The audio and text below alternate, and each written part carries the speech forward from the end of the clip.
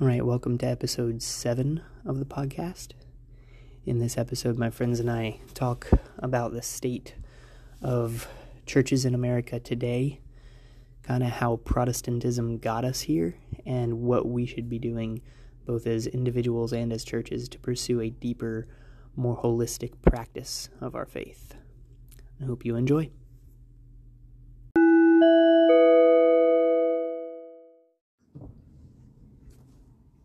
All right, hey guys. How's everybody doing? Good. Yeah, I'm there with you. Here? Like I am well. I'm at that state of being with you, which is good. It's as well with my soul. That's good to hear. Yeah. So what's new? Pussycat. Whoa. Is that not the song? What? What's new? Pussycat. Okay. Oh, no? Yeah, just the intro to that, you very much emphasized. Pussycat, I know. And I was even like, maybe the first half of that word a lot stronger, and then you got timid, and I was like, ooh. Puss, yeah. It was weird. But I knew what I was doing. Man, aren't we glad we don't prepare these? Yes. What you had gems all we the would have confidence missed out on. in the world. I was a little scared. Well, cool. Cool. What, why are we here? We're here because it's Monday. We want to That's talk Monday. about why everything sucks. No, we got to narrow it down a little bit more than that. We'd be here all night. That's true. Yeah, so I mean, we had talked. This is kind of a recurring topic just among our peer group, and it's also something that I've toyed around with the idea of us just kind of spitballing about here tonight, and that's what we kind of perceive as being some of the flaws in, let's just say, American Christianity, and the way that the gospel gets handled. Specifically, I mean, you can say America, the West, that kind of stuff. Because I know, Eric, you and I talk a lot about this, specifically with regard to, like, the local church, and how you think there's a lot of emphasis on things that don't need to be emphasized, and then an inadequate amount of emphasis on things that you would say are more central and important. So, I don't know who wants to take it.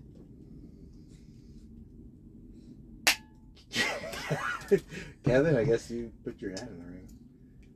Did I? Yeah, you made a noise. We all have our little buzzers for when we chime in. Dude, I wish I had that. No, Like, why don't you set the stage? Why don't you, set the stage. Yeah, so Set the you two are stage. also planning, or thinking about doing a podcast specifically about Yes. what would the topic be? I don't know if you guys want to say the title of it, what it's going to be, or Well, Oh, this is going to be a backdoor podcast. this whole podcast has been a circuitous attempt to launch. This is Eric this is a backdoor Kevin's pilot podcast. to Exactly. their podcast. This is our last episode. the mission, I guess, is the reason why I wanted to do a podcast. I think Kevin also was. I mean, we have kind of similar but different upbringing and how we navigated through Christianity, how we became Christians and stuff. And it was just seeing a lot of Kevin's already dang it, but just seeing kind of the same, kind of different. Also similar. Well, you didn't grow up Catholic, right? I didn't grow up religious Right. at all, no. Yeah, I did. And then it went You grew up Roman Catholic. Roman Catholic, and then going into Protestantism, there was a lot of weird things. But just like entering into Protestantism, I didn't realize it, but it was happening. And then it wasn't until later that I realized there's a lot going on with Protestantism. And there's a lot obviously going on in America with the Protestantism Christian church and stuff. And You're saying, like, you kind of had your eyes open to how diverse how blanket of a term Protestantism was, and how many people would consider themselves Protestants, and how diverse that group is? Yeah, because, like, right away, one of the first issues I had to deal with was baptism. Yeah. And, oh my goodness, I got so many different answers. Yeah, because everyone from, like, a high church Lutheran to a, Assemblies of God person would say, oh yeah, like, we kind of fall into that blanket of Protestantism. It's not a super helpful term anymore. No, I mean, they all have in common that they're not Roman Catholic. They're not Roman Catholic. Or Eastern Orthodox. Protest probably a lot of stuff the Catholics do if they even know. But anyways, that's kind of why I wanted to do the podcast, was because, like, hey, there's just a lot of issues going on with Christianity, whatever expression of it that you can think of. It doesn't even have to be Protestant. But we would obviously be dealing with a lot of Protestant things because that's kind of in the circle that we find ourselves in. But we would also but we would back up and kind of like zoom out is what I'm trying to say, and look at church history and why there is even a Protestantism and all that stuff. But yeah, I don't know, Kevin, if you have anything to add. Yeah, I think my vision for like the podcast is to, I guess, bring a commentary on the current, situation of the church, while bringing in the perspective of, like historical Christianity. Mm-hmm. My first exposure to Christianity was through a non-denominational church. Mm-hmm. It's called Discovery Church. It was very contemporary worship. How old were you? You were like a teenager, or I was about 17. Okay. And you grew my up senior year of high school. Hardcore atheist, agnostic, like you said. I would say I was more like religion. I wasn't necessarily a hardcore atheist. I would say I was like hedonistic in a sense, and just sort of indifferent towards God. American. Yeah, pretty much. Honestly, just American. I almost got a spit take out of Eric. I should have waited like a half second longer. No, that's exactly right. American. Okay. I didn't have any hostility Mm-hmm. per se. Mm-hmm. So like towards God or towards religion necessarily. It was just like, I don't really believe in that. I would rather just do my own thing. But anyway, so the non-denominational, form of Christianity was what I experienced at first, and that was what I knew. And I didn't know that there were all these different denominations. I didn't understand the difference between Roman Catholic and Protestantism, different forms of worship, and so all of that was sort of a new. It was a new part of the journey. Discovering those things. Discovery Church. Boom. Discovery Church, yeah. So, but Discovery. But I think, like, my heart and what I think we all want is to, like, what is the authentic Christianity? Like, what does it mean to be authentically Christian? And at first, I thought this is Christianity, and then you realize there are different forms of Christianity. It's like, so what is the authentic? And that there are form people of who really intensely disagree. Like there are people who would say, "Oh yeah, I follow Christ," and also what it means, what it looks like to legitimately follow Christ is to, let's say you must speak in tongues, or else you're not legitimately, like, you have no relationship with the Spirit. Or other people would say, you must baptize your infants, that are born into the covenant community, and like people have these hills that they're definitely willing to die on. And yeah, I mean, I don't know. Well, Eric, you said you were brought up Roman Catholic. Were you, and you kind of had an idea even from a young age at what the difference between that and Protestantism is, or no? No, okay. Honestly, my first impression of Protestants were, well, those are the guys that play rock. Those are like the hippie Christians. Yeah. We're like the formal, and they're the laid-back Christians. Yeah, it was like, it's just like, if there's a guitar, they're trying to make it cool, but it's coming off really cheesy. Hey, that's a pretty accurate analysis. That's what I felt like. And it was weird. I remember the first time hearing, because I was invited to a youth group at a non-denominational. Did you go to church as a kid? Like, did you go so weekly, not just CEO, Christmas and Easter only? It switched on and off because my dad goes every Sunday. Okay, even now, to now. Roman Catholic church. Yeah, my mom doesn't always go, but so I would say semi-frequently. We were never like only Christmas and Easter. We would go beyond that, and times I would just go with my dad if nobody else went. But like when I went to a youth group, it was at 11th grade, and I remember the first time hearing a song, and it's talking about like "We love you, God" or something like that, like loving God, and I was like, this is making me feel uncomfortable because I don't think we're allowed to say Jesus, that. my boyfriend. Yeah. God. So that's how all these questions started coming, because my friends would be asking me like about Mary and all that stuff and saints and all that stuff, and I remember giving like a very generic Catholic defense of, well, we don't really Venerate, pray. right? We venerate. Yeah, we're not praying to Mary. We're just asking her to pray for us. And it's like, yeah, but That's fair, dude. And how are you asking her? Yeah, exactly. Through oratory. Yeah, no, there's definitely veneration of the saints and of Mary, and I would say it's almost feels like, I mean, it is to me pagan, and it's similar to how the Greek and Romans, not just them, any kind of polytheistic culture, like there's a god for everything. Yeah. Because like my mom, Patron saint of bees, Yeah. patron saint my of, mom even was like, my sister or her boyfriend at the time had like, they lost their phone, and so my mom's like, you should pray to Saint so and so because they're the patron saint of lost things. Oh, I thought you were gonna say lost phone. No. Anything. I Like, mean, they might. man, they really it might do have have been one for upgraded. That's very There's interesting. a different saint for keys It's like and a a- different one for like Christian, the TV remote. It's Christianized like paganism. Yeah, definitely. I was gonna say, like, I had a very similar experience to Eric. Like, I grew up Roman Catholic, and like my perception of Protestantism was pilgrims and wasps. Like that was pretty much it. Like So you didn't think of acoustic guitars when you thought of Protestants? no, like it was like, oh, like you mean like the colonists, ultra and rich then, like yeah. New Englanders Oh, yeah. who are Christians. Sarcastic quotation marks. Yeah. Or, you know, pilgrims who Mhm. wanted religious freedom, whatever form that looked From like. other Protestants, from the Anglicans. Yeah. And so, like, and even, like, Thanksgiving, you know, my family is still very largely Roman Catholic, and, like, Thanksgiving, like, my grandmother was asking me, like, some questions about my religion. And, like, I don't love eating meat right off the bone.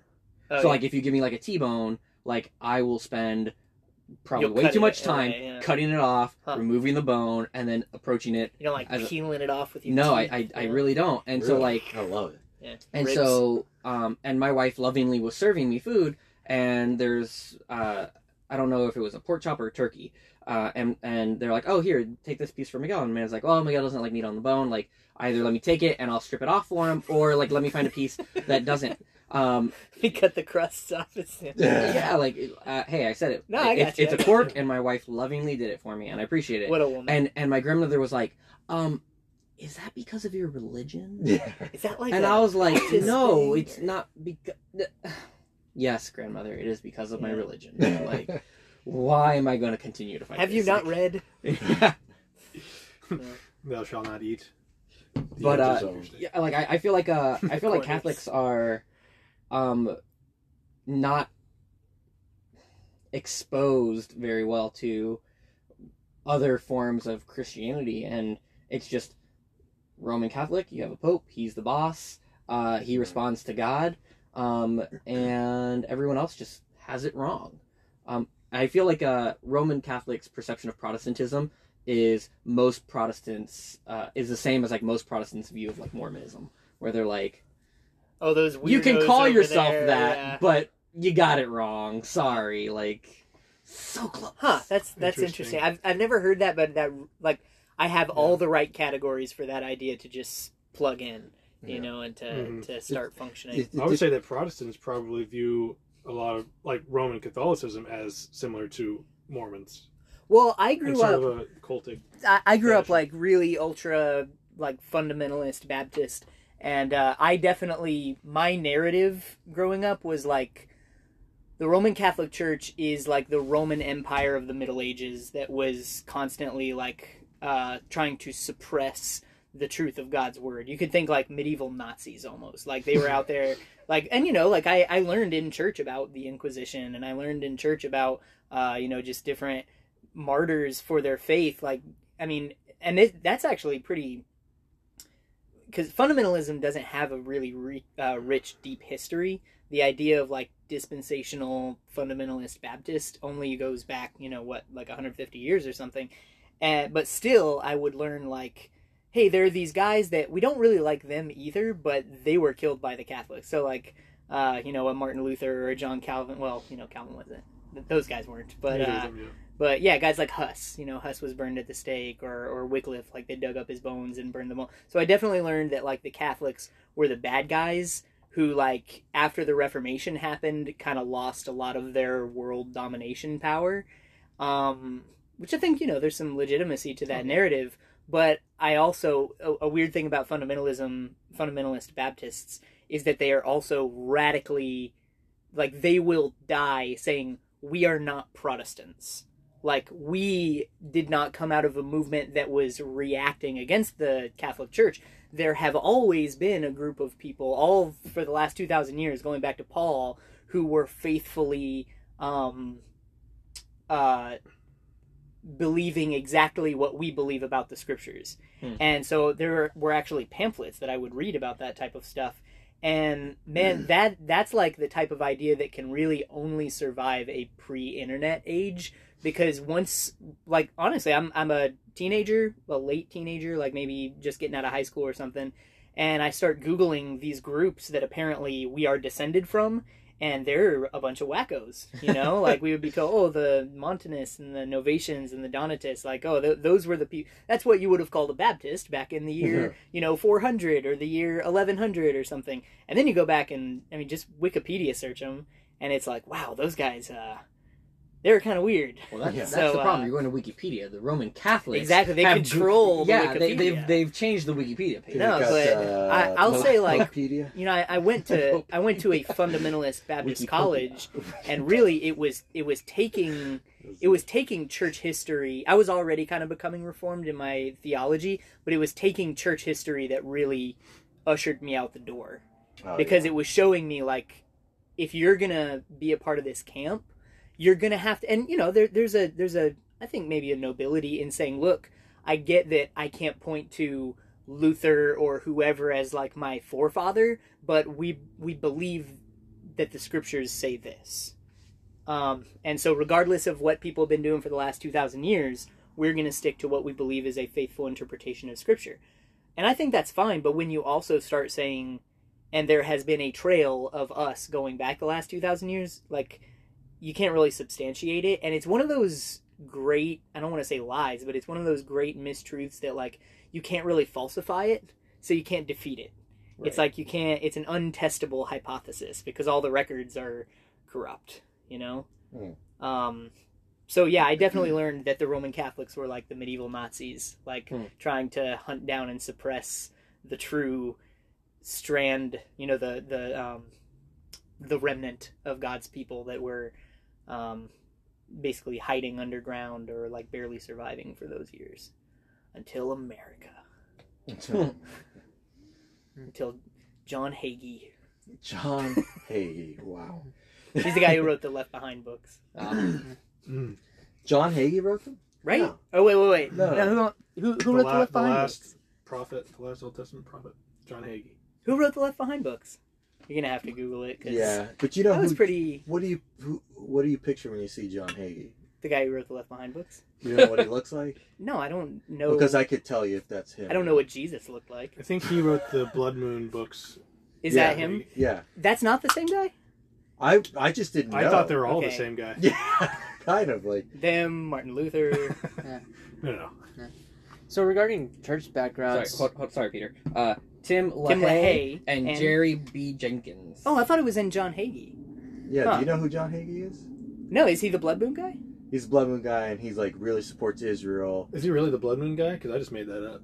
He thinks like that. He's like that kind of with Revelation, and it's coming soon, and dispensationalist. Yeah, dispensational. That kind of That's stuff. what I was looking for. So Tim LaHaye. Okay. Anyway. all right, Sorry. Petter.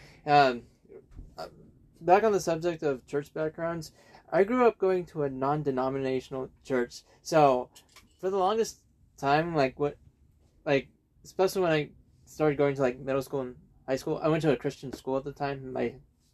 My entire middle school year and high school year, and people were asking me what kind of denomination I am. I didn't know what I was for the longest time because I went to a non-denominational church. So my grandparents, they went to a Baptist church, so I guess at the time Are they up in Virginia?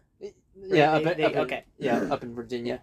They're Southern Baptist, and I guess some of my family would identify as Southern Baptist, but that wasn't my background. My background was going to a non. You never thought of yourself as a Southern Baptist as a younger person. Yeah, Would you say that the church you go to now is non-denominational? Is Celebration Community?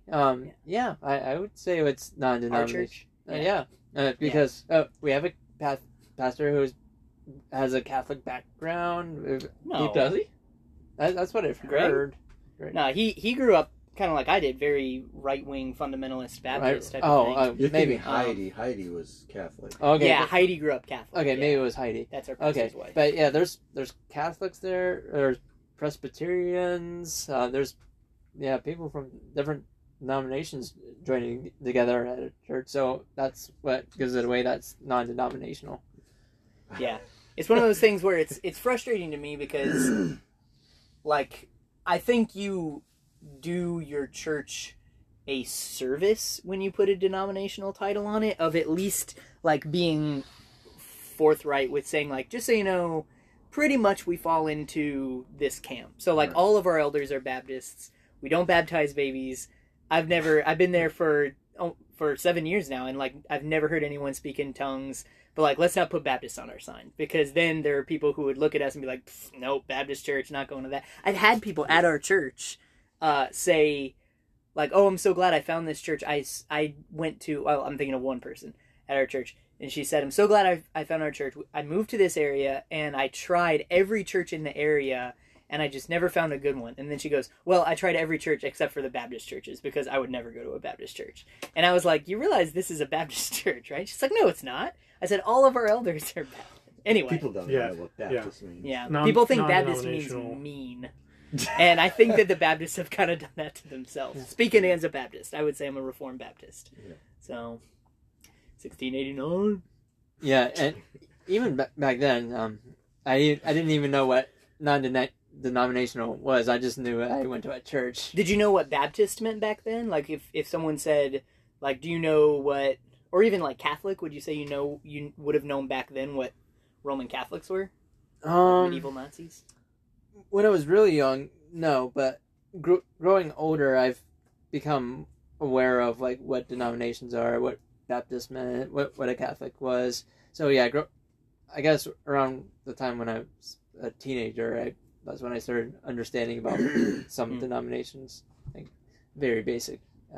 So then, with the podcast that you guys are looking to start, are you specifically looking to address what you see as shortcomings, or just kind of talk Christianity in general? We would be talking about both, because we want to give a context to, like, okay, so if we say there's a shortcoming, well, is there any roots to it? Yeah, okay. You know what I'm saying? Got it. Like, we want to give a context. And you'd be really exploring history when you talk about that. Yeah, because... So what are some of the, how largest... did we get here? Yeah, like how did we find ourselves in this mess? Yeah. So what do you think are some of the larger ones? And this is open, like I'm not just asking... Larger issues? Larger, like more glaring, like the emperor has no clothes type of moments or issues in Christianity. You know, where it's like they think that they're covered or like, you know, robed in this orthodoxy or whatever, and it's like, dude, you have nothing on right now. There's a lot. I think it's I don't think Protestants understand, or they maybe romanticize, and so I mean, I'll just speak because of the American church, because that's just who I am. I'm American. I can't speak for like European or other places, but I think they don't. Like when you read about church history, it affected you, and you realize, okay, because you actually got to see how things got developed. Yeah, and I think either people don't know, they have an ignorance to understanding Protestantism, like how it came to be, or they romanticize it too much, and I don't think either is healthy. And I think the reason why that is such an issue is because this idea of orthodoxy, this idea like of authority, is really Un-American. well, it's not even just un-American. It's just it's not there like I think a lot of people want to claim it to be. Because for me at least, I know what you're talking about. Yeah, it's like from studying church history, it's like I don't see Protestantism as much as, you know, like some people would see like the Reformation as the be all end all thing. Like this The is Exodus. yeah, the Exodus. I see it more as Second a Exodus. as a catalyst. There was, and it's just basically the Catholic Church reaping what they sowed. You know, they were becoming very corrupt, political, you know, all whatever you want to say. They were just going down the wrong path, and eventually people who had access to the Bible and to Scripture and all this stuff were like realizing this, and This like is a scam. yeah, well, like even Martin Luther didn't start out just wanting Trying to pick a fight. yeah. He wanted to pick a fight, like a scholarly fight. He wanted to have a discussion. Yeah, he wanted to about- have He wanted yeah. to reform the Catholic Church. He didn't want to break off and create another schism. right, Yeah. but first it was just supposed to be a scholarly discussion. Yeah, Mhm. that's And- why he nailed the 95 Thesis in Right. Latin. Yeah, instead of in and German. that's not too uncommon. He did, wasn't it 99 before that? He did like 99 theses. Have you heard that? This was not the first time that he did something that like Luther that. did this. Yeah, because he Mhm. was trying to get a discussion going. Huh. The discussion was starting to happen, but there was this overreaction from the Catholic Church because of how oppressive they were, and that started to make Luther aware of more and more problems. Like, Well, I think it has more to do with Luther's character because it's like the Catholic Church, they did try to accommodate him. They're like, hey, you know, one of our boys up in Wittenberg is having like some qualms, so let's send some people up there to, you know, have a discussion with him. And like the people that they send, he just kept tearing them to pieces. And he's like, Yeah. look, you know, eventually you get to Worms, and he's like, look, unless you can tell me by scripture or plain reason why you believe in indulgences, purgatory, blah blah blah, like I don't accept the authority of popes. And Yes. that was like, you Yeah. know, And pearl clutching. Before all of that like, escalated like so much, I think someone, I don't know who it was, but someone took his 95 theses that were written in Latin and translated them it, into German, and then yeah. distributed it Yeah, throughout the whole without land. his consent. Without his consent. But yeah, so like, that's what made it yeah. explode, and that was not Luther's intent. But then once the cat was out of the bag, it was Yeah. like, well, we're gonna have to roll with this. yeah, well, but what I was getting at is like, I don't know if it's, I don't know if it's the 95 or it was the previous. I want to say it was like 99 theses that he did, but he didn't even have a problem with the Pope. He didn't have a problem with those things. His problems were starting to develop as he's having these discussions back and forth. And then, I mean, we know the character of Luther. He'd be quite explosive, and that didn't help. calling everybody the devil. Right. So like this thing happens, and The it Pope just is the Antichrist. It just starts this giant thing throughout all of Europe, and it gets really One of my messy. favorite things is like Luther calls the Pope he calls the Pope the devil. Okay, cool. He starts calling the Jews the devil. Yeah. Okay, and then there are people that were on his team, like Zwingli.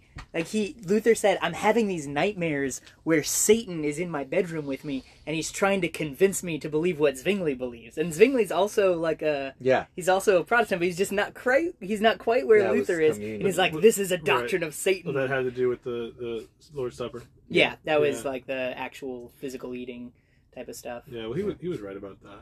Yeah. Luther. Yeah, okay. That's a different podcast. That's a different podcast. Yeah. But that's The real presence of Christ in me. We actually just took communion at my church. what's that? I was gonna say, sorry, trying to circle back to Travis's original question was like, what would you say are the biggest issues? Well, I think because of that, Today. because it's a catalyst. What Protestants, this is the pattern. What Protestants are trying to do, like you said earlier, I think, where it's like we're trying to be authentically Christian, and so we start a movement to be authentically Christian. It becomes its own thing, but then it eventually fails, and that's just what's been going on time and time again. And there'll be a split or whatever. I went to college. A Christian college, a Bible college, and it was part of the Restoration movement.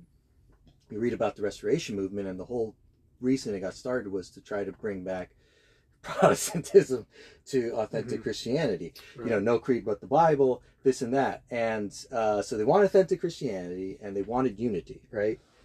Well, not too long after, they actually split up. They didn't agree. So they didn't get the unity part. And then for me, theologically, I would say they're not in line with authentic Christianity because they have a lot of beliefs that I feel like aren't authentically Christian. That's all right. They don't think you're in alignment with authentic Christianity either. Absolutely. And so that's Right, what and it no- becomes. And no one and thinks anyone else Yeah, is. exactly. Yeah. And that's one of the biggest issues Yeah. with Protestantism right now. Yeah. Is that everyone has a copy of this. Everyone has a Kevin's copy of got a Bible. scriptures. Yeah. And so they're their own authority. And Yeah. so there's no real order of authority. There's no real submission. No. Okay, church so government. it's kind of like, you know, if you have to choose, you know, you'd rather be on the road, but if you had to be in one ditch or the other, would you rather be in the ditch where there's a pope and he is the interpreter of scripture and he gets new revelation, like whatever he says is just dogma? Or would you rather be in the ditch where everybody has a copy of God's word and they're kind of like fumbling their way around? And you know, a lot of them find a huge amount of agreement on the most important things, and then we do wind up disagreeing on things like, you know, the thing I'm eating at communion, is that the body of Christ, or, you know, should I baptize my babies, or all those sorts of I just want to say that so it's not a problem that everyone has a copy of the scriptures, but the negative effect of everyone having a copy of the scriptures is that no one has real structure of authority and no one really submits to authority, and which is unbiblical because, you know, there are supposed to be you know, authority structures. Okay, so submission. then I ask the question, like, what's the authority? Right. Because I know kind of where Eric winds up going with this, but it's like, what's the authority that we're all supposed to be looking to say, like, okay, that is a correct interpretation of Scripture? No, I'm not ready to start talking about all that. But what I would say is, like, when you talked about the ditches, I feel like right now where I'm at is like, because there's a reason why I left Catholicism. But I what I'm saying is that the cat's still out of the bag. You know, Protestantism isn't that. It has a rich history, but it hasn't, when you compare it to the rest of church history. So, like, Catholicism, Roman Catholicism as we know it, has probably around 1,000 years, roughly. I'd say longer than that. Maybe longer, right? You know. And then you have a couple hundred years prior to that, before the schism and all that stuff. Maybe. And so, but Protestantism would just celebrate, like, at least the Reformation. That's when you started. 500 years. 500, which is nothing compared to that. Yeah, but Protestantism is older than Luther. Like, Luther's Reformation is 500 years, but more than 100 years before that you have Huss, and even before that you have guys like Wycliffe who are like, I'm going to start translating my own Bible and, like, getting people to read the Bible on their own. Yeah, like, but there wasn't, like, I think a lot of fundamental, like you were saying, similarities between Protestantism didn't develop yet in those. So there was, like, say, proto-Protestantism, and I would agree, but what we are is younger. Like, a lot of those guys were like, yeah, popes are probably cool. Yeah, like, no, I mean, you could go to, what's his name? I always forget his Where? name. Geographically. It's not geographically. He is the one who did the Vulgate, I think. Oh, Jerome, right? Even Jerome went against a lot of Rome. Rome. Church fathers. He really wasn't. when it came to, like, what he believed the canon was, but then he still submitted to what the church wanted, what the Pope or the Bishop. You're talking about, like, the Apocrypha and all that. Yeah, so he still submitted to it, and that's what I'm saying. Like, we wouldn't do that. Protestants wouldn't do that. But so I also don't think that there's a person that you look to and you're like, that guy's interpretation of Scripture is the right interpretation of Scripture. And I would definitely rather be living in the ditch where everybody is wrestling through these issues, Agreed. you know, for themselves. Because there's, like, as lame and, like, non-denominational American Christianity as this sounds, like, there's an authenticity to it that you lack when people are like, okay, that guy says no fish on Fridays, or I don't know what the rule is. I wasn't Fridays. Catholic, but only fish on Fridays. Sometimes it's Wednesdays No and Fridays. meat on Fridays, and then it was No meat on Fridays except fish. Yeah. Right. Right. Yeah. No fish on Fridays. Yeah. Fish on It's Fish Friday. full moon. Fish Friday. And it's what is it? The McFish or whatever Yeah. Friday? That's It pretty much specifically what it was. comes out around Lent every Yeah. year. Yeah. I'm not saying, like, I would rather be on that side of Right. it. That's where I'm at. But when I'm saying the cat's out of the bag is because that's where I feel is better. I feel like the jury's still out as if that was better. Good move. Yeah, really, because there's a lot of man. consequences. You to think- Wait, you're Because- talking about the Reformation? Because happening? before the Reformation, it's like, oh, if I pay the church $20,000, my Yeah, great no, aunt no, will be Reforma- sprung out of purgatory. And I don't be the really, presence and I don't of really think there Christ. was a choice, right? Like, Yeah, the Reformation was coming. yeah, like It's there just a matter wasn't of much when. of a It's Yeah, like, it's oh, you so- have a printing press now? Well, guess what? Within the next 100 years, it's happening. Yeah. You're not going to be able to stop the word from getting. It was It's so- kind of like what I said about their beliefs that you could really only hold before the internet came Yeah. out, because now they're too easy or to. the printing press. Yeah, exactly. Well, it is a new printing press revolution. So. Right. So the question is, what is one of the problems with present day evangelicalism, Protestantism? And that's not to say that we wouldn't prefer to be in this situation. Like Yeah. the Reformation was a great thing. Yeah, It put the language of Scripture and the liturgy into the language of the people. yeah, And it's actually amazing how long it took the Roman Catholic Church to do that. yeah. To Which was catch only up. like- yeah. 80 years ago, they decided, oh, we should put the liturgy in the language of the people. Is that like Vatican II? Uh, Or yeah, I know That what you're sounds talking about right. Yeah. Vatican II That is the electric best boogaloo. response. Absolutely. Yeah, that's right. Yeah, so Could we're just trying to answer the question, what are some of the issues that we experience as Protestants, and that's obviously one of the negative consequences. But I would prefer to have that negative consequence And have the scripture. and yeah. as exactly. Yeah, it winds up being a problem of authority.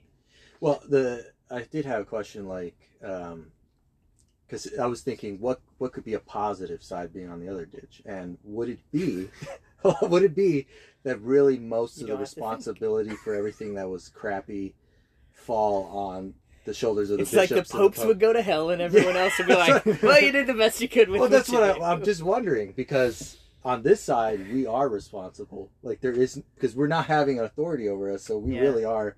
Whereas before, I mean, I don't know if it'd work. We could always say the Pope. I found the loophole to heaven. Yeah, Yeah, Back to Catholicism for my God is free the hopeful, I ride. didn't know. That's probably it's wrong, like- but hey, he's the Pope. it's like all societies fall on this spectrum of tyranny to anarchy, and it's like you don't want to be in either of those places. There really is a balance. So the way I teach my government class, it's like you have freedom and you have order or safety, and it's like in order to have freedom, you have to give up some of your safety, but in order to have safety, you have to give up some of your freedom. If you want to be in a maximum security place, that's a prison, that's tyranny. But if you want to have total freedom, which I always use the example, like the freedom to sell meth to 8-year-olds. Like, do you want total freedom? Because that's anarchy.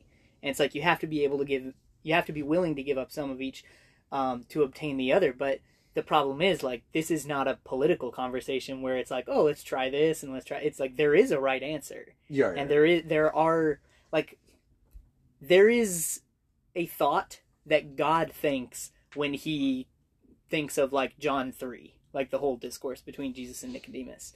Like there's a thought that God thinks, and I want to be in alignment with that thought. right. But I can't look at some guy in Rome and be like, well, whatever when he comes out with the hat on the balcony, does the new guy wear the hat?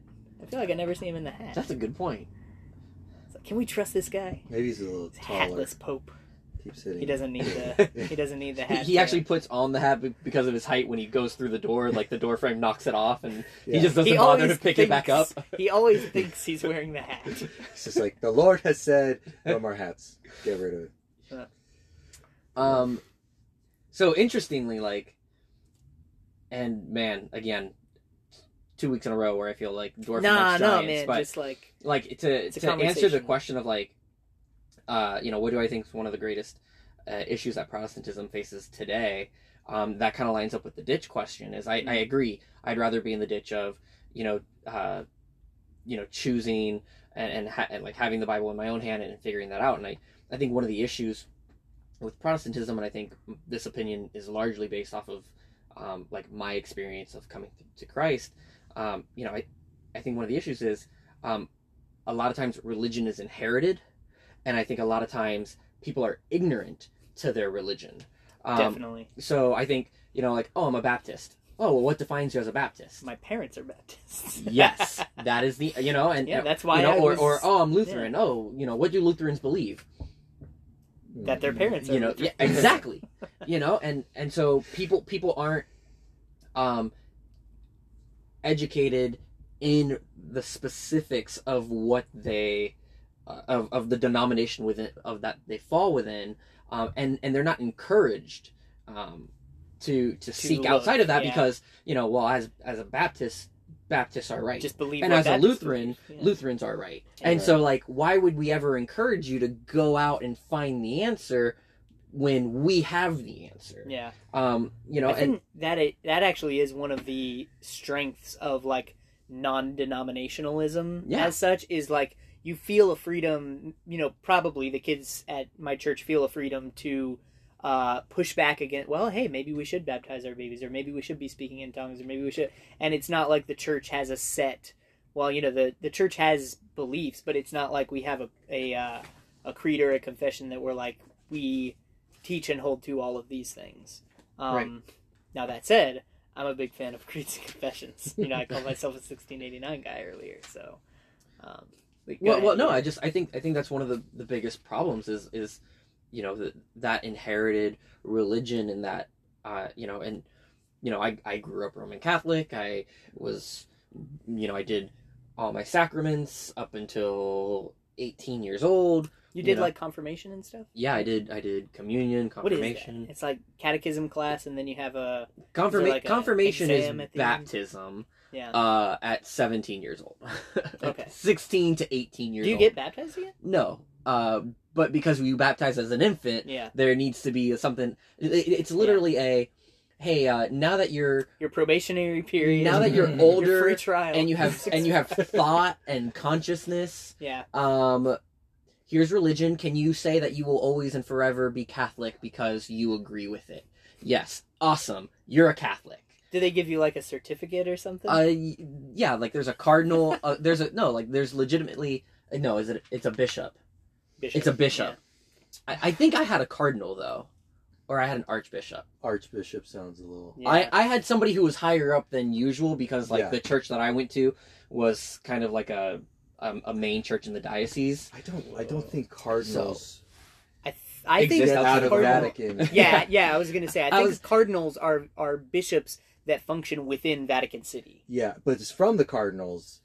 Yeah, it would have to because So it was an because archbishop. the bishops of Rome. Yeah. That's where they get the next pope The from. St. Louis Just from the Cardinals. cardinals, though. Yeah. So it was an archbishop that did our confirmation and was present and all that, and you have to have like your sponsor who can't be a direct family member. It needs to be like a second cousin Sponsor. or like someone else in the church. It's like, You should've yeah, got- I have a relationship with this person. They are for sure like Catholic. You couldn't get like Burger King to sponsor But- you, or It's again like it's Burger just King's definitely Protestant.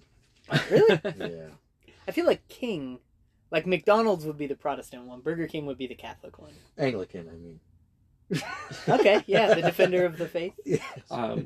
but you know, like having grown up Roman Catholic and doing all that stuff, and then you know, even while doing that at the behest of my parents, I would have considered myself atheist. At 17, Oh yeah. when you went through confirmation. Oh yeah. Whoa, I you was, just said yes to all the questions. because that was culturally and Whoa. inherited what I was supposed to do. Oh yeah, like I almost skipped my confirmation retreat. Like I like no lie. I've heard this. The bus. Yeah. Yeah, I've heard that. Go ahead. Yeah, tell like me. This is a good story. I was on the bus and I told my mom, I was like, "Yay, I'm not doing this. Like, you know I don't believe in this like hocus pocus stuff." And my mom's like, "You're getting on that bus or I will kill you." And I was like, "Yeah, but that wouldn't help your cause because I don't Yeah. believe, so I You just go to killed me, hell." I go- So Purgatory, right? Because you've been baptized. Ah, She could pray you whatever. into heaven. And yeah, like I was on that bus, like I was pulling out my phone to call a buddy that I was just gonna go spend the weekend with and just, you know, eat Burger King or something. And Catholic. So I told you. And I was thinking, I was like, I don't know anybody here. Like, this is stupid. Like, and at that moment, like, the one person I knew, like, got on the bus, and like, the bus was empty. Got on the bus, saw me, was like, hey! And I was like, all right, I'll give this God mumbo jumbo a chance, because that might have been a sign, or it might have been purely coincidence, which is probably what it was. We talked about that last week. Yeah, we did.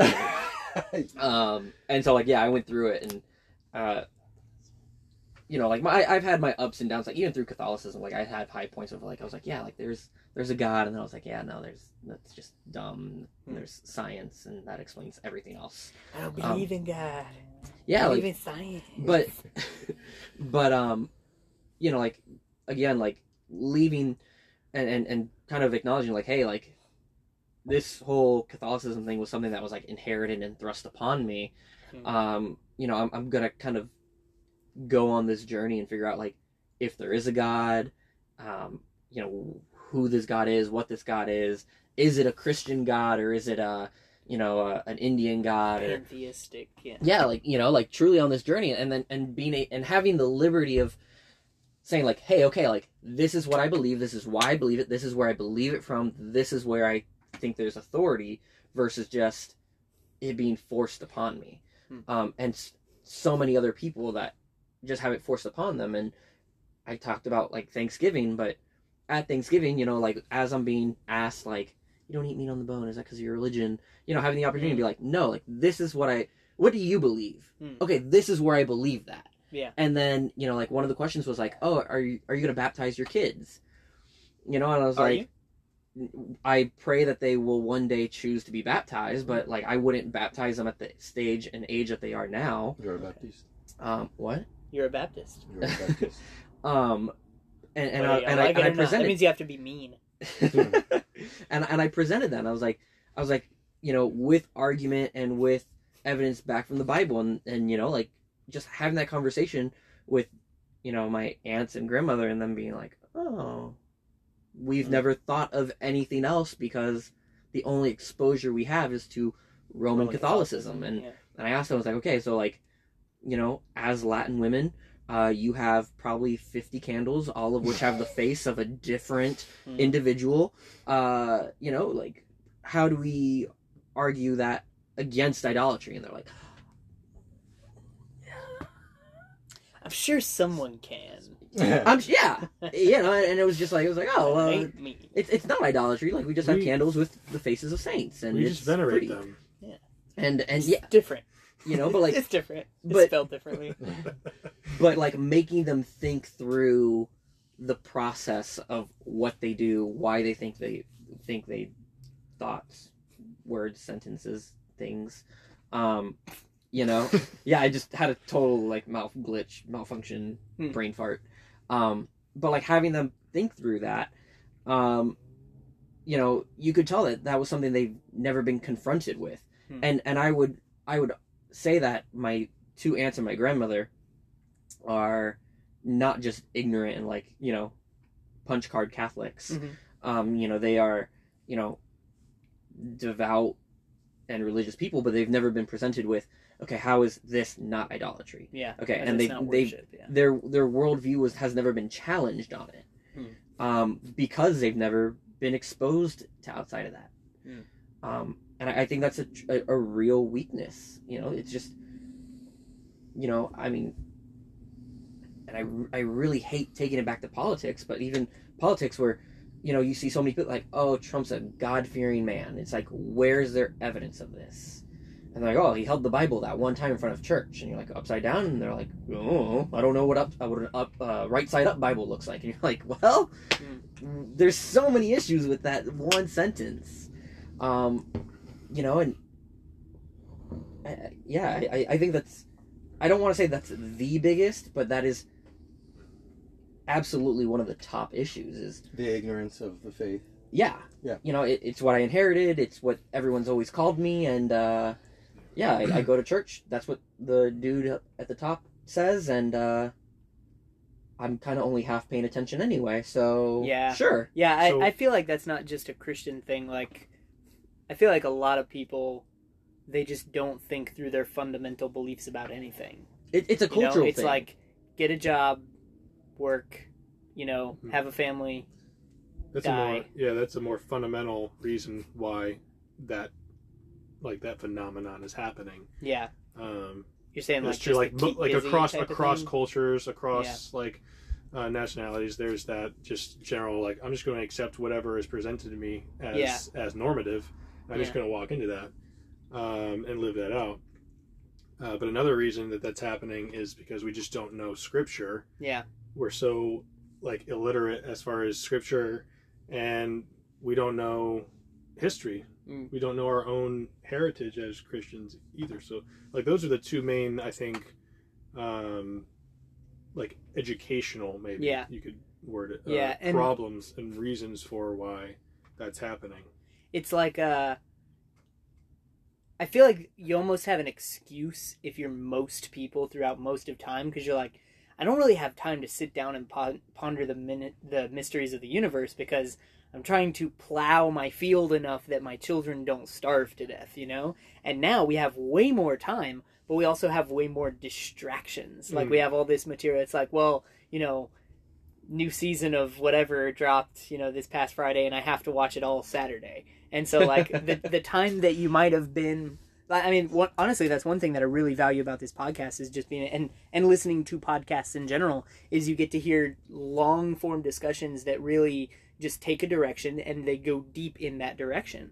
But I think most people, they're either too busy, or they find things to be busy with. Mm-hmm.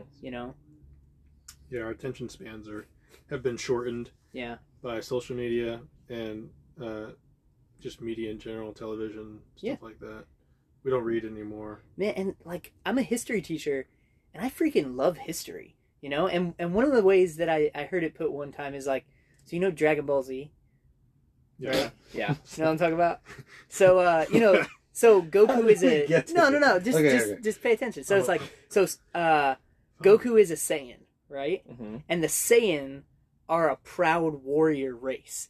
If you were a proud warrior race, wouldn't you be stoked to know your history and to know about the conquerors and the people who just went and delivered their people, and they started this movement and they toppled this kingdom? It's that's us, man. We're a proud warrior race, and not just us as humans, and let's study Genghis Khan and that's cool too. Let's study World War I or whatever. But also just being Christians, it's man, we have a God King that we get to be freaking out about how awesome he is in groups together every week, and worshiping him and talking about how we're trying to emulate his life.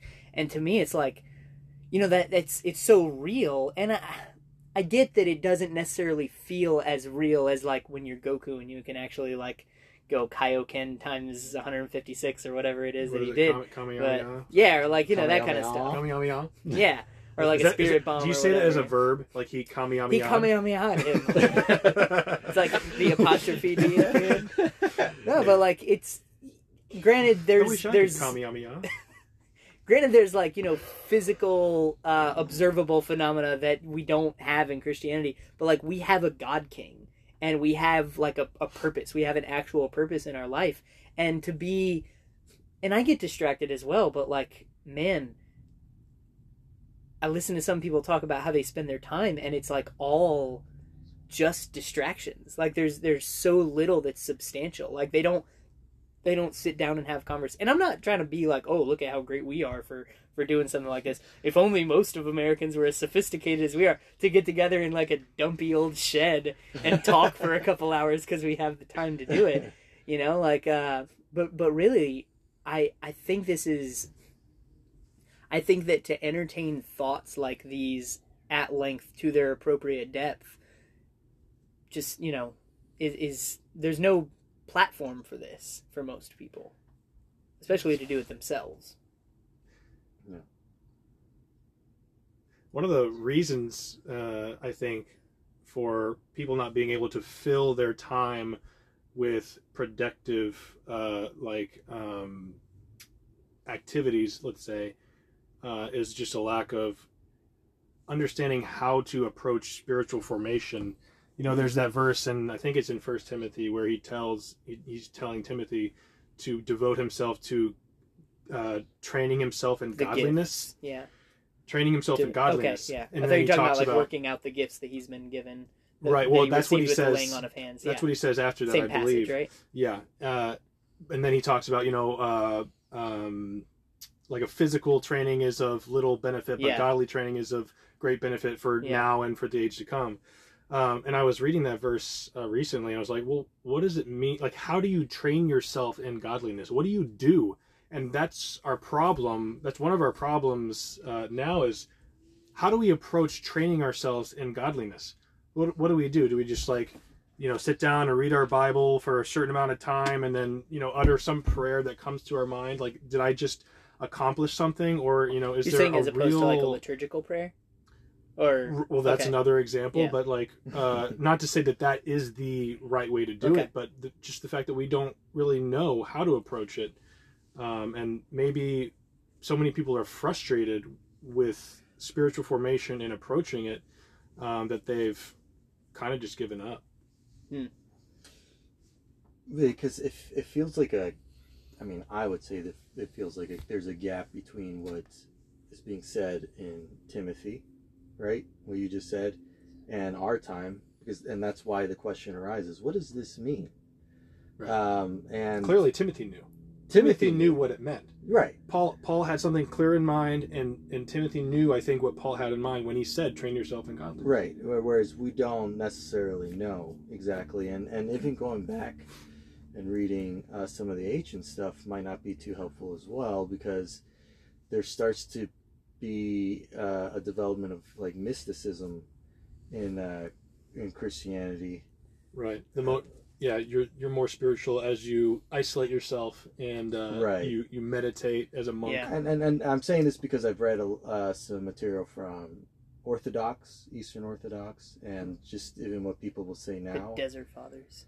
Yeah, there's just Yeah. Desert Fathers, but even what they say Some of like the- now, and they might be quoting something a little more contemporary, or maybe not as ancient as the Desert Fathers, and it's just like a lot of, I don't know, I take it as a lot of superstition and just aesthetic kind of living, and it's Ascetic, right? like ascetic, Yeah. not Asceticism. aesthetic. Yeah, asceticism. Sorry, acidic, and Basic. Acidic.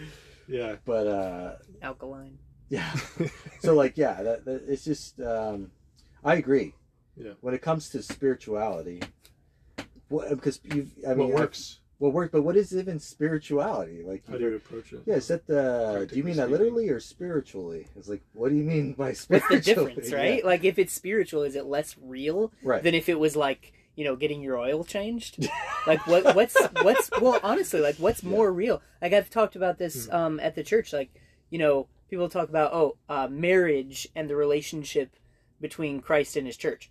Which is the symbol and which is the reality? Like, my marriage to my wife is the symbol. It is less substantial, and I'm not saying like it's not substantial or whatever, but like, I sleep next to my wife every night, and like, we text each other throughout the day, and all of that is like the symbol that points to the greater, truer, like heavier, more substantial reality of the relationship between God and his people. And so to think that it's less real because it's not like, the check engine light came on my car, or I got a letter from the bank saying like they need this, like, it's not less real because it's taking place, in with God's spirit interacting with my spirit. And I think that's really dangerous, where people think like, oh, I have my church life, my spiritual life, over here, and then I have my real life that's like bills and my career and all that kind of stuff. So I think what you're just talking about was great, but I think that we struggle in Protestantism trying to figure out our spirituality. I think that is a big issue. I don't know, like, if you were to read again what Paul says to Timothy, right? What does he say? You train yourself in For godliness. godliness. Yeah, for godliness. And then he talks about spiritual gifting and all that stuff. He talks about spiritual gifting, preaching the word, Yeah. and stuff like that. How to shepherd the flock that he's over at the time. Yeah. And I think it works in that context because, one, Paul is a figure of authority, right? You could see the Spirit active in him, and people knew about Paul. He had a reputation. Obviously, Timothy accompanying him would know, like, okay, this is God's apostle, his messenger. Right. But then, two, there's talking about spiritual gifting, which is like, there's such confusion in Protestantism when it comes to spiritual gifting. That doesn't help. And there was laying of hands, which is like, okay, what's that about? Is it just symbolic? But, like the preaching of the word and shepherding the flock, we can kind of get, but I don't think we have all the pieces. Yeah. I think we're still trying to figure that out. There's something really applicable in what was going on in that passage between Paul and Timothy for us, because he says, like, so he's going to make his way towards Timothy in Ephesus, but he says, dedicate yourself to these things until I get there. And that was preaching the word, public reading of Scripture, teaching and exhortation. And we're in a situation where we don't have an apostle here in the flesh. So we're sort of in the situation that Timothy found himself in then. Right. Like, until we have that representation of authority present, which is not really going to happen in the same way that it did for Timothy. Amen, brother. I mean, not that I can see. I don't see how that would be possible. But really, I was thinking about cracking a snarky joke. I was like, I can go to the bodega and get a candle of St. Peter, and we can light it, and we got an apostle right there. So keep going. He's the one who finds your car keys. But so what Paul says to Timothy to do in the meantime is what we should be doing. Obviously, reading the Scripture, which that's what I said earlier was one of our problems, is that we don't actually read the Scripture enough. We don't, and especially not publicly. We just talk about it instead of. We talk about it. We read a little short passage and then listen to some guy talk about his thoughts about that Scripture for 50 minutes instead of reading 50 minutes of Scripture. Like, that would actually be maybe more helpful in some ways. You know Radical, right? David Platt. Right. And he talks about secret church. And I really want to do this with at least our youth, even if not with more people. That's a big proponent for secret do they church. do that? Because Suzette's secret church is like, right. So basically I would say, hey, and let's say that I'm doing this with the youth. This Friday night, 8:00, secret church. And that's all I would say.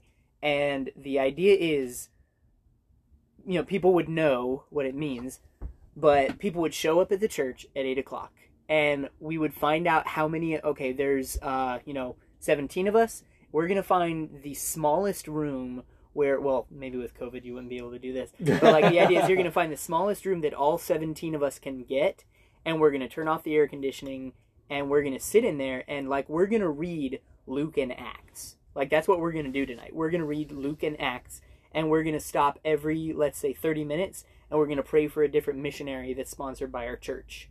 And, like, we're going to read a little bit about them, and we're going to pray for them. And then, like, boom, okay, where were we? Halfway through chapter 9, like, let's pick up where we left off. And that's what you're going to do. And if you're there until, 1 a.m. or whatever, like, you're there.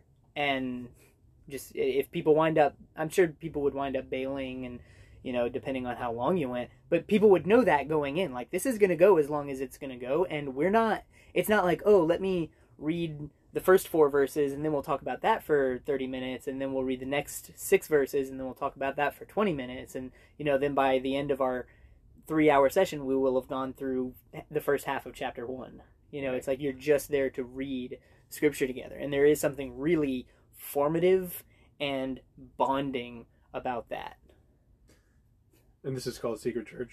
This is like a... Well, David Platt calls it secret church when they do that at his church. Okay. Yeah. So it's not like this official like program thing. They do it to kind of be able to, sympathize with the secret churches in, let's say Cambodia or North Korea or Eritrea or whatever. Like it's like we're getting into the smallest place we can. We're going to be uncomfortable. We're not going to have air conditioning. Sometimes they'll even turn off the lights and they read their Bibles by by flashlight. Cell phone. And what's that? Cell phone Probably. I mean, who has a real flashlight these days? But It's incredible. and you do it to kind of feel a sense of solidarity with your brothers and sisters who are getting killed in other countries.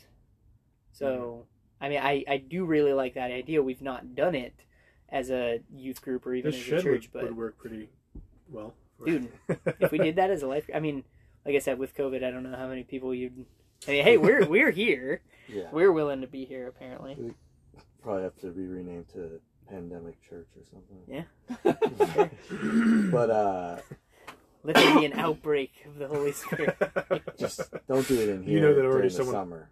Yeah. This is a winter podcast. Yeah. That's their season. Does that not work? I got an AC. Yeah, it works. It just makes Yeah. too much noise to run during the podcast. Yeah. Indeed. Indeed, yes. I still some of me Indubitably. thinks whenever you talk about this, and Kevin, you brought up the passage, and it's like, oh, do we know what it means to be pursuing this lifestyle of practicing and living out godliness? It's like, are we overcomplicating it? Like, what if my pursuit of godliness is I'm going to be in the Word, and more than the whatever amount you would consider shallow per day, and I'm going to be thinking about it, and even trying to memorize some of it, and trying to just constant. Okay, this was my nugget that I really fixated on, like today, throughout the day. Like, what are parts of my life that are not in compliance with this idea that I see in Scripture, and how can I be getting them to comply? So even when we paused the podcast between breaks and we start talking about shows, and it's like, what? How far can I wound my conscience? Like, what's a tolerable amount of sin? Like, for me to entertain in order to be able to watch this show that I find funny. And it's like, what if the answer to that question for us was 0? What if we were literally like, look, I'm not going to watch anything. I'm not going to listen to anything. I'm not going to even entertain a thought or something if it encourages me to think lightly of something for which Christ died. Like, I'm not going to go there. And I've really had just heated sessions in my own mind where I'm like, why is the answer to that not 0? Why is it always somewhere between, I'm willing to tolerate something that's this sinful, but then I will judge someone if they're willing to tolerate something else that's sinful, that's more sinful than the amount of sinful that I would tolerate. And it's like, oh, that's what makes me a good Christian. And I think part of living out the godliness is hunting down the parts of your mental life, like your interaction with the world, that are not in compliance with the Scripture. And a lot of times the Spirit works slowly, but cutting those out, and even, maybe the way that I joke, or maybe the way that I interact with my students or my wife, or what I think when I'm on the road, or, what I listen to, all that sort of stuff. And it's like, what if I was really dedicated to saying, the answer to that question is none. Like, if it encourages me to violate or to go against the character of God in any way, I'm just not going to do it. Like, how many things wouldn't I do that I do right now? Even with my job, or even with, different decisions that I make about, my career path or whatever. Like, to live the Jesus life is to die, right? Mm-hmm. Mhm. And so that means, but I have these ambitions of, my financial future, or and that's not, I'm not saying don't plan or don't, whatever, but man, that's another distraction.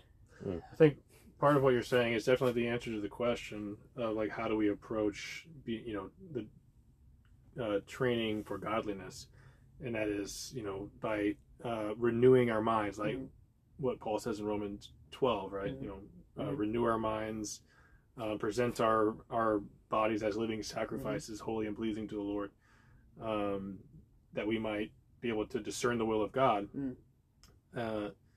So yeah, that's definitely going in the right direction, and I think if we, maybe if we search the Scripture to try and answer that question, and allow Scripture to give us some practical ways to approach that godly training, we could probably come up with some good answers.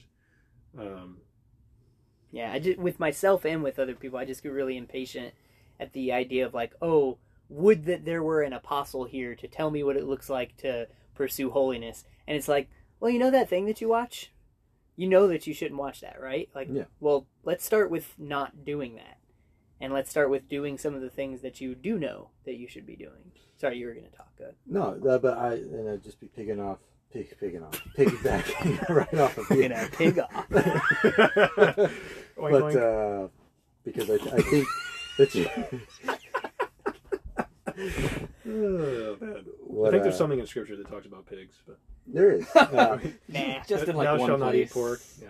I think the problem. So it just matters of context, because there's a problem with American Christianity where there's not enough Scripture being read, and I think there's also a problem where there's too much Scripture being read, because that's all it is.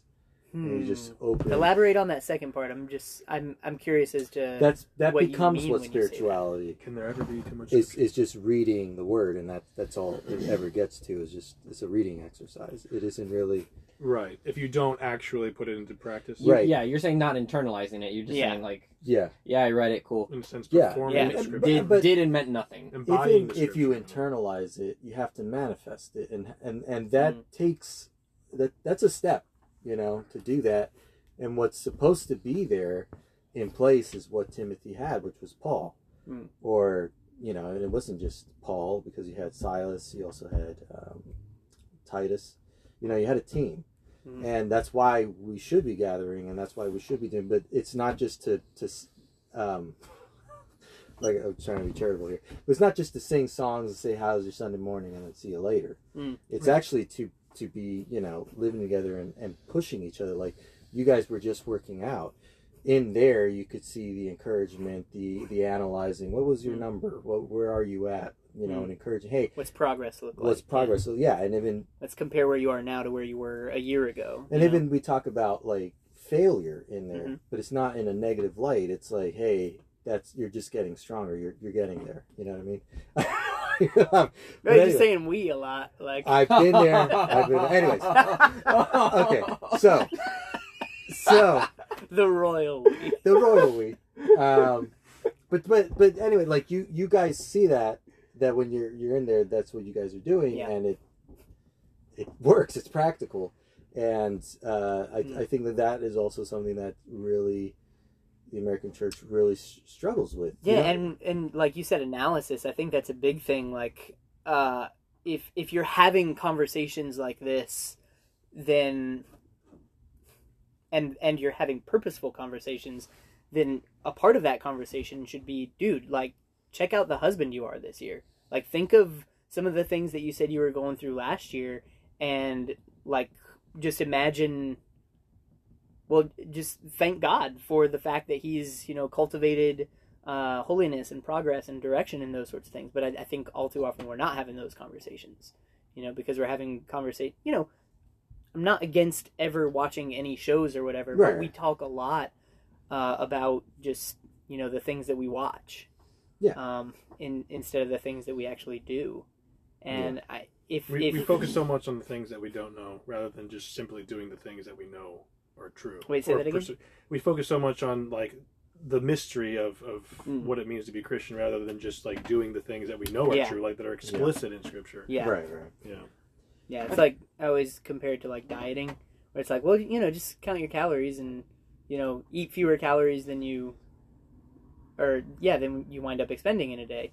And then it's like, oh, have this idea about going keto or vegetarian or whatever, and it's like, all right, cool, but like the whole thing about the calories works, so like let's start with just doing that. Yeah. It's like I've given you works something that will work, but instead like you're kind of theorizing about this or that and not actually accomplishing anything when it comes to progress. And ultimately, those other things are just moderating Yeah, calories. exactly. Like Yeah. I was gonna say I think part of it's vulnerability too. I mean, I think we do a really good job of on this podcast, especially of just hey, let's talk about these things and let's just be honest and with like our thoughts on it and where we are. But even in the introduction, hey, how's everyone doing? And we're like, good. Okay, I'm all right. like all right. Hi, move on. Well, that's how we. But like there's a vulnerability of that. We're reluctant to, kind of address those things of like, hey, I'm really struggling with this, or hey, I've been thinking about that, or I've had a really great time. I've been looking into this, and I've chased this rabbit, and this is where it led me. So. And I don't think this is necessarily the place to air all of our dirty laundry, and I know that's not what you're saying. Yeah. And at the beginning of the podcast, I would be like, well, hey, how do we feel about where we are in life right now?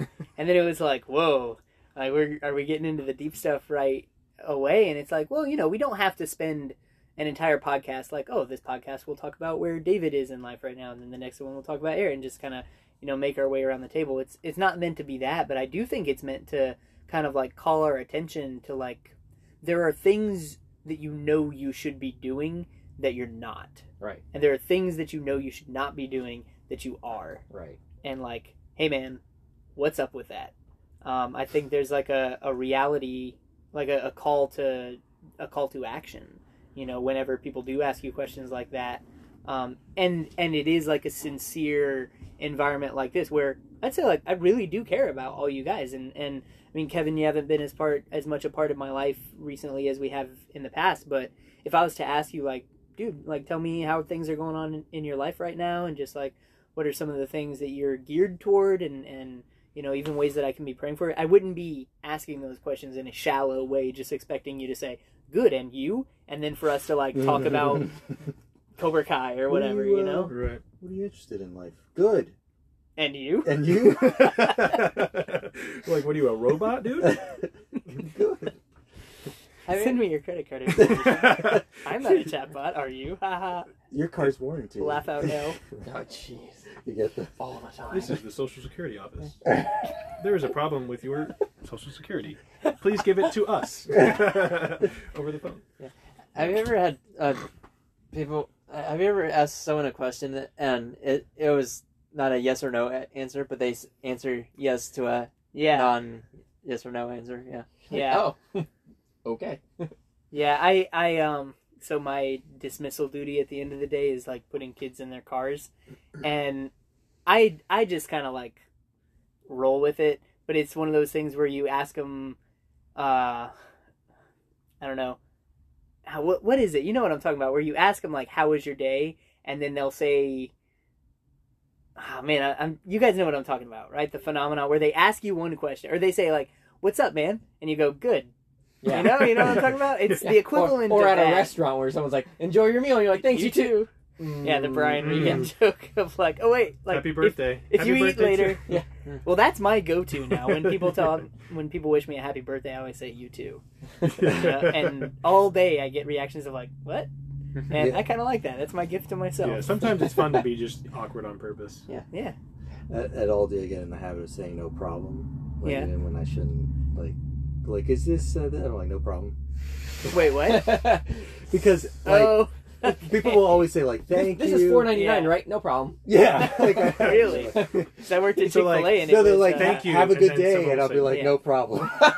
Yeah, like, no, you're telling them, like, yeah, I it's easy for literally me to said have that a a good couple of day. days ago. That's funny because I've actually witnessed this conflict, this clash between two generations, where an older man was checking out at a convenience store and he said, "Thank you," and the person said, "No problem." He's like, "What is this with no problem? You should say you're welcome or my pleasure." It was like, he's like, "I don't understand where this came from. Where did no What problem does come your from?" welcome mean? You are welcome.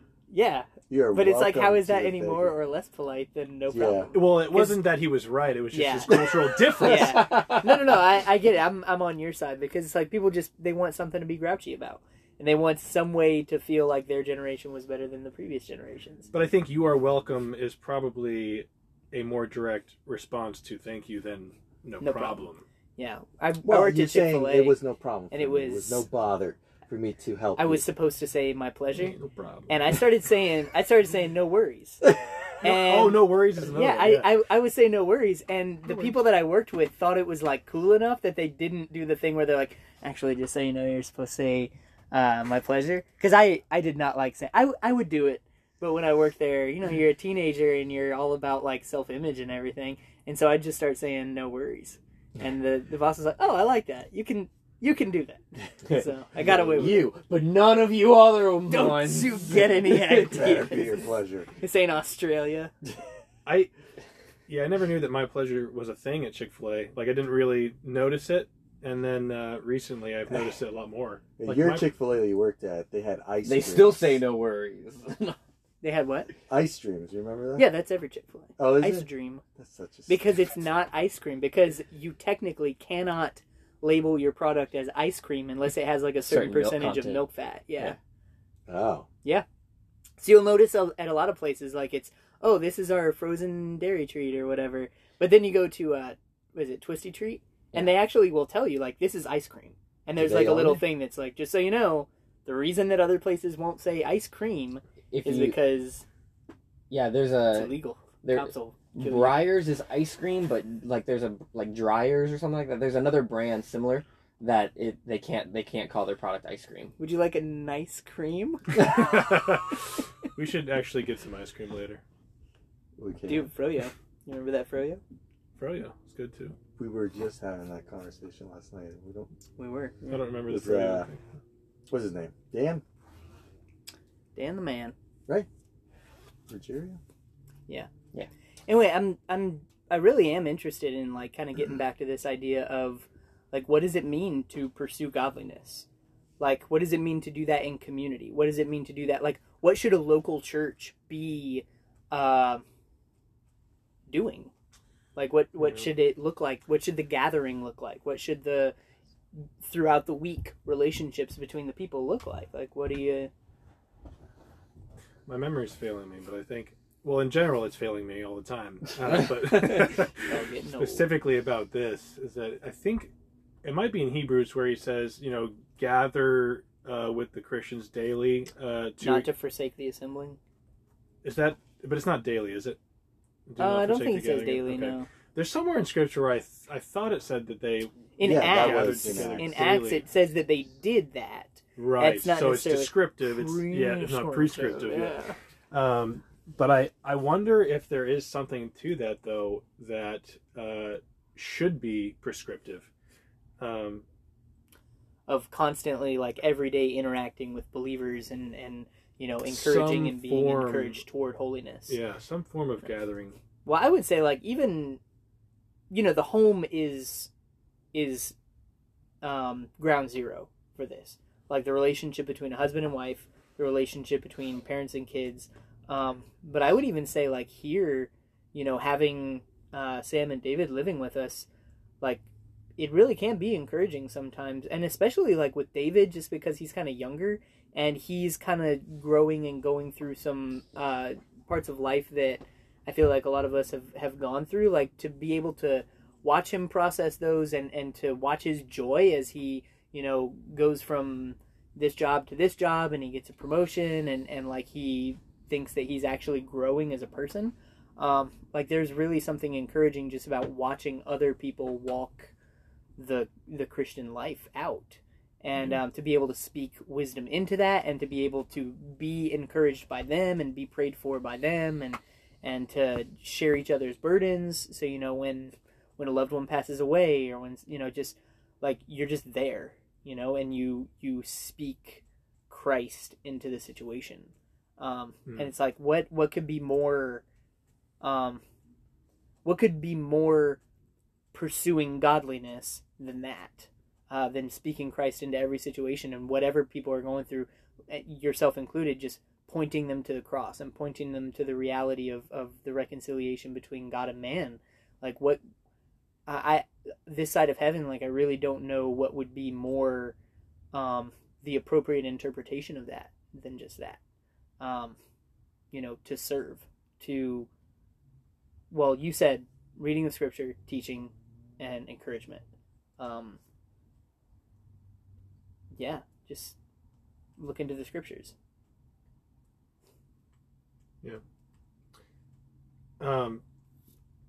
I had one thought, and it was about what you said about the family. You said that Yeah. your wife is It's ground zero for that. Yeah. for just the experience of Are you asking? like a Christian community. Yeah, like Right. definitely that is the prototypical Christian community for me, and I'd say for any married person would be their relationship with their spouse, because it's like, here is someone, like, I'm supposed to be being Jesus to her, like I'm told to love her like Christ loves the church. That means I better be familiarizing myself with how Christ loves the church.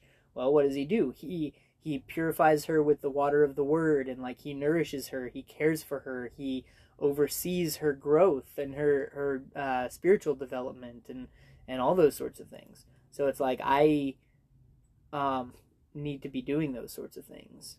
And Yeah, that's good. I totally agree with that. But I wonder if the idea of the traditional family has caused some division in the body of Christ, to the point where we do become so focused on our immediate family. We have our nuclear family. Our nuclear family, nuclear right? family, yeah. So we have our wife and our kids, and that's our Christian community, and it's very blocked off, and Yeah. everyone has their own nuclear family, and and as a result, we're not really integrating and experiencing what it means to be the body of Christ. And it's a very American thing. I would say definitely. Do you think it's a typically American thing, like, as opposed to, like, you don't think that would hit other, even non-Western It's not exclusively cultures, an American thing, but I think it's definitely an American thing. It's a Western thing. I mean, really? Yeah, because if you go to other cultures, they still have this tribal mentality. They like it life takes a together, village. yeah. Very Yeah. communal. Yeah. That doesn't mean just outside the West. You can't even find that in the Western world. But it's just... We're just not as communal. Oh man, I don't know if I agree with the sentiment, but I don't know if I agree with the assessment that it's a particularly Western problem, because I think that there really is a movement specifically in the West away from thinking of a family unit as, parents, kids, like that's a household, and more toward just like the community as such. And right. Whereas I think if you went to Mongolia or India or a lot of those types of places, it would be very much like, okay, our house, like that's us, that we need to be taking care of our own, and then whatever other people we might interact with, sure, we can interact with them, we can even be cordial to them, but like we need to take care of our own. So, and man, cultures are so freaking diverse that it would be impossible to generalize about that sort of thing. But I mean, I do think that that's a strength to, granted you don't get it daily like you were saying, Kevin, but that's a strength to a local church gathering, is that you do get together. And what I keep saying to people is like when I go to church, I'm encouraged because I go, oh man, cool, like that's Robert, like, and I know that his family's going through this right now, and like let me go talk to him and let me go ask him how he's doing, and like how we can be praying for him throughout the week, and like his kids have gone and will be going through the youth group program, where I do get to do reading of scripture and teaching and trying to build them up in their faith. So I think that a lot of the way that you integrate is through that local church paradigm, and I think that a lot of churches, obviously there's always room to grow, but they're doing it to one degree or another. So I think that's because that's what the church is supposed to do. That's why it happens, and it happens probably better. Well, I don't want to generalize, but that's the purpose of the church, is to be a community, is to be a gathering. But if we're, because just going back to what originally we opened up with, the problems of American Christianity is the church kind of just a shadow of what it was or what it's supposed to be. And I would say it is, but not, I don't want to say every church or whatever, but I would just say generally it is in that. And I think a lot of churches operate like social clubs, or back to what you're saying about families, I have noticed when families they're like different units in a church. Like, oh, there's that family, there's this family, and depending on the size of the family and their status, they have more pull. Especially when you get to like the smaller churches. Right? Yeah. Oh yeah. But Yeah, I don't want to say that that's. Look, I don't want to say that's like American. That's just human. You know what I mean? Yeah. And I think those problems were happening, even in like in the first century. Yeah, Potentially. definitely. And so, but like that's just something that we face as well. But I think this all comes down to being Protestant and kind of like, because when you have centuries of history in Catholicism or Orthodoxy where they're building upon every generation, right? Whether right or wrong, they're building upon that generation. You know, you have, I guess, a sturdier foundation. Again, whether right or wrong. When with Protestantism, right, you have this Reformation, you have people protesting, like you mentioned, Luther and Zwingli agreed on a lot of things, and then it came to the Lord's Supper, and then they were like enemies. And it was like, so there was a lot of different movements going on, and that made its way into America. And we're still living that out. We're still kind of, because even in America, then there were more branches or flavors, right? So it's like, so we're all trying to figure out this big mess, and why it isn't. Kind of what you were saying earlier. I don't know if that's a particularly Protestant thing of just like, I don't know. Was I reading you wrong? Because I almost got the image in my head that of one of the problems being like, you know, it's a social club. You get together, you go through the service, and then it's like, okay, benediction, you know, in the name of the Father, the Son, and the Holy Ghost, amen. And then people automatically, they're like, okay, I made eye contact with that guy. I'm going over here. Dude, did you see the game last night? Right. And it's like your attention just 180 degrees. It's like, okay, I was just 30 seconds ago singing about like the redemption that's offered to us by God, but man, I know what I really came here, or what I'm really excited about doing today is rubbing it in my friend's face that the you know, the Vikings beat the St. Louis Cardinals. Aztecs, I don't know. The Aztecs. They actually just play. Anyway, but you know, like there are, you gotta worry about the Vikings. Oh, yeah. Like that ticks me off. Like whenever it's I mean, can we not take the whole freaking day? Well, can we not even can we not take like 5 minutes to just kind of like sit, maybe talk to each other about it, but like just kind of process what it is that we just sat under and what we just even like the words that we just sang. The fact that it's so quick. Go ahead.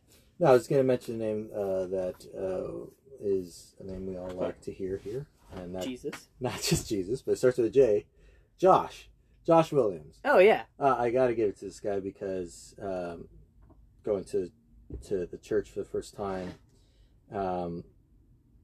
and this happened plenty of times where after service he invited us over, we'll eat or maybe just have tea or whatever, and we'll just continue. Yeah. You know what I mean? Maybe we'll play a game or whatever, but we're still going to continue on what we were doing throughout service. And it's like, that was never anything but awesome. Yeah. You know, so it's like, it is aggravating when it's just like, yeah, all right, show's over. I think it was Joe that said this about Josh, and I'm like, it really sticks in my head. It's like, this is a quintessential Josh moment where it's like, you know, you go over to his house after church and like you'd be talking to him about the sermon, and then you'd just be playing like Ticket to Ride or whatever. Yeah. And he'd get like really close to you, and he'd put his arms up, and he'd be like, so hey man, how are you leading your wife? And he'd just say something like that, like just cold open to like a deep conversation. Did you ever meet this guy? I don't know. Man, he and I'm sure he still is a treasure to the people that are whose life he's a part of. But like that's a great thing, like you said, is just to keep the Christ-centered community going past like 12:30 or I don't know, whenever. But sorry, I'm going to be the voice of dissension again. Like, I understand the frustration with kind of like that moment of like, hey, like we just, you know, we're reveling in, you know, the glory of who God is. But I do think that, you know, if we're approaching church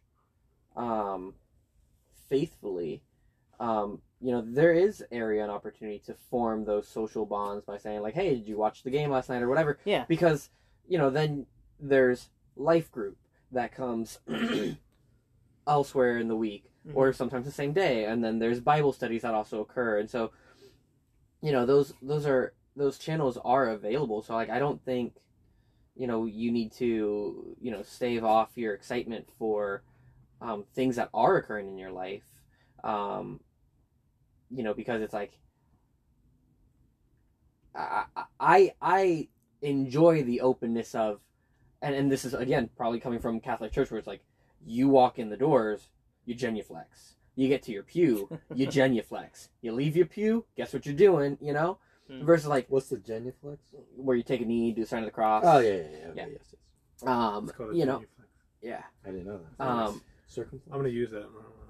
So, Genuflect. you know, versus like, you know, in many Protestant churches, like, it's like, there's invitation to get to know each other, to meet, to shake hands, to talk about other things, because, you know, as Christians, you know, the goal is not to just punch a card and be like, oh, went to church Sunday, like, there we go, hit my religion for the week.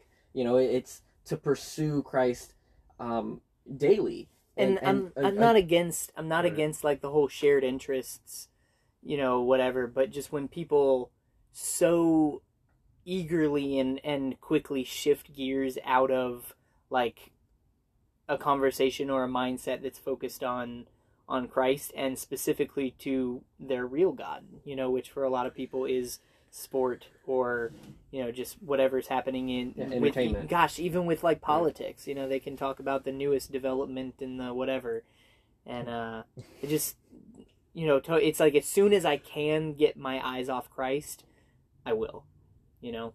Go ahead. It's interesting because what Travis is getting at though is that so what's the reason that you want to bring up the football game in the first place? It's because you experience some sort of excitement and glory of the game. Yeah. And the fact that you want to... It's like you're kind of sitting through the service so that you have...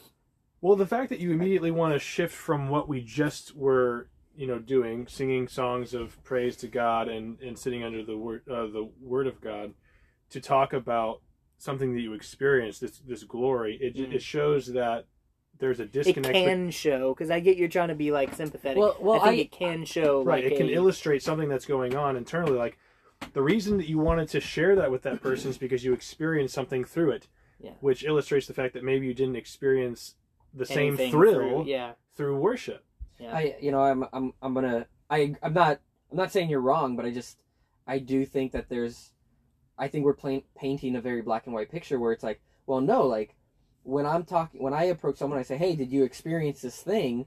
I'm looking for for another common experience. I just experienced church with you. I know I experienced church with you. You were right there. Now, again, our takeaways are possibly different, but at the same time, like, if you were to approach me and say, and be like, hey, we're going to talk about the football game for 50 minutes.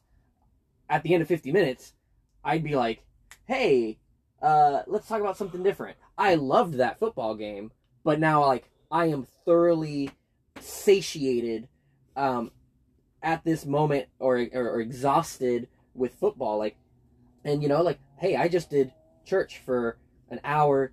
Catholic Mass, an hour and a half, you know, or longer. CCC an hour and a half, man. Well, or longer, but, you know, like, I just experienced this.